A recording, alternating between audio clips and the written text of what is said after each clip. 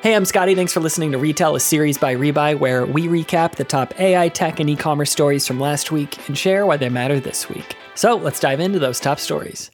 Live stream shopping has grown into a $512 billion market. In a recent article by CNBC, they dive into the rapidly growing live shopping space, where a seller broadcasts live video of themselves, showcasing and explaining products, while viewers can make purchases and ask questions in real time.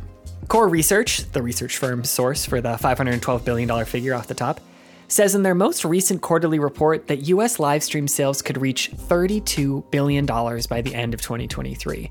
However, in a recent interview with CNBC, CEO Deborah Weinswig revised that initial estimate and said, quote, "We believe that live streaming sales in the US could easily reach $50 billion this year." TikTok, Poshmark, and eBay are all major players in the space currently testing live stream shopping options. There's so much excitement about the market opportunity, driven in large part by its popularity in China, where over half of all internet users in the country have bought from a live stream shopping broadcast.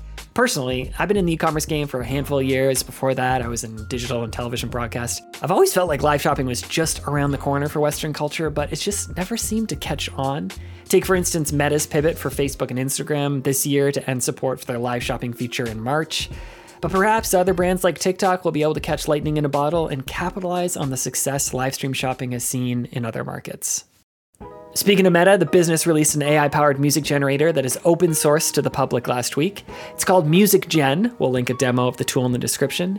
The AI has users input a text description and then generates 12-ish seconds of audio based off that prompt.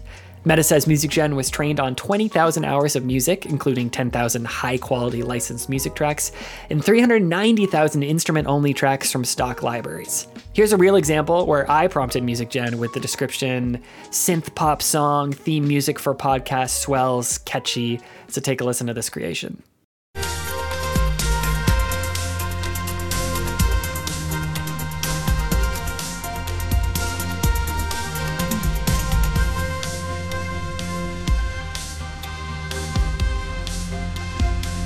Not bad. I think we'll stick with our original theme music for now, but hey, it's always good to have options. This naturally segues to our next story, where the McKinsey Global Institute reports that generative artificial intelligence is set to add up to $4.4 trillion of value to the global economy annually, according to their recent report. The study also mentions that chatbots like ChatGPT can potentially boost productivity by saving 60 to 70% of a worker's time through automation of their work. The report also predicts that half of all work will be automated by 2030 and 2060.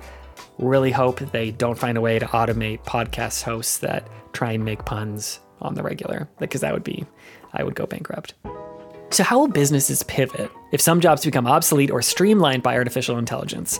Well, IKEA is already tackling this issue in our next story by training call center workers to become interior design advisors after recognizing how significantly their AI chatbot is handling the majority of support requests.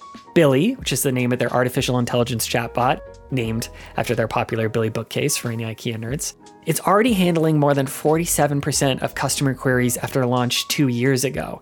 While many would fear layoffs would be the natural corporate conclusion in this kind of scenario, a representative from IKEA's parent company, Ingka Group, apologies if I butchered that to our Swedish listeners, they insisted that they did not think AI would lead to a reduction in headcount. Instead, quote, "We're committed to strengthening coworkers' employability in Ingka through lifelong learning and development and reskilling, and to accelerate the creation of new jobs," said Ulrika Beisart, Global People and Culture Manager at Ingka Group. This forward-thinking approach to AI and the future of jobs leads us to our last story, where last week, on Wednesday, the European Union took a step towards passing what would be the world's first major laws to regulate artificial intelligence. The European Parliament of 27 nations passed a draft law called the AI Act, which would put restrictions on the riskiest uses of artificial intelligence. The bill insists on transparency requirements like publishing summaries of copyrighted materials that were used to train systems, as well as safeguards to prevent illegal content for generative AI creations.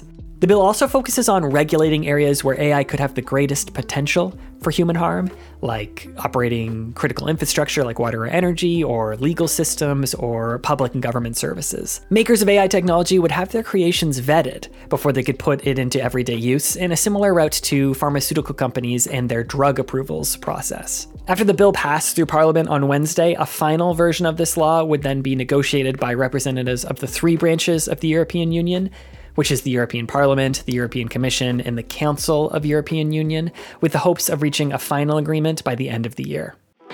That's all for this week's Retail. If you liked this episode, please leave us a rating, review, or subscribe to us on whatever platform you're listening from.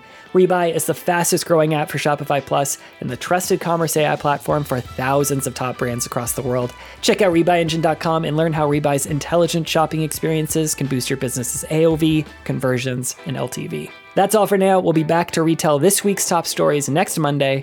Until then, take care.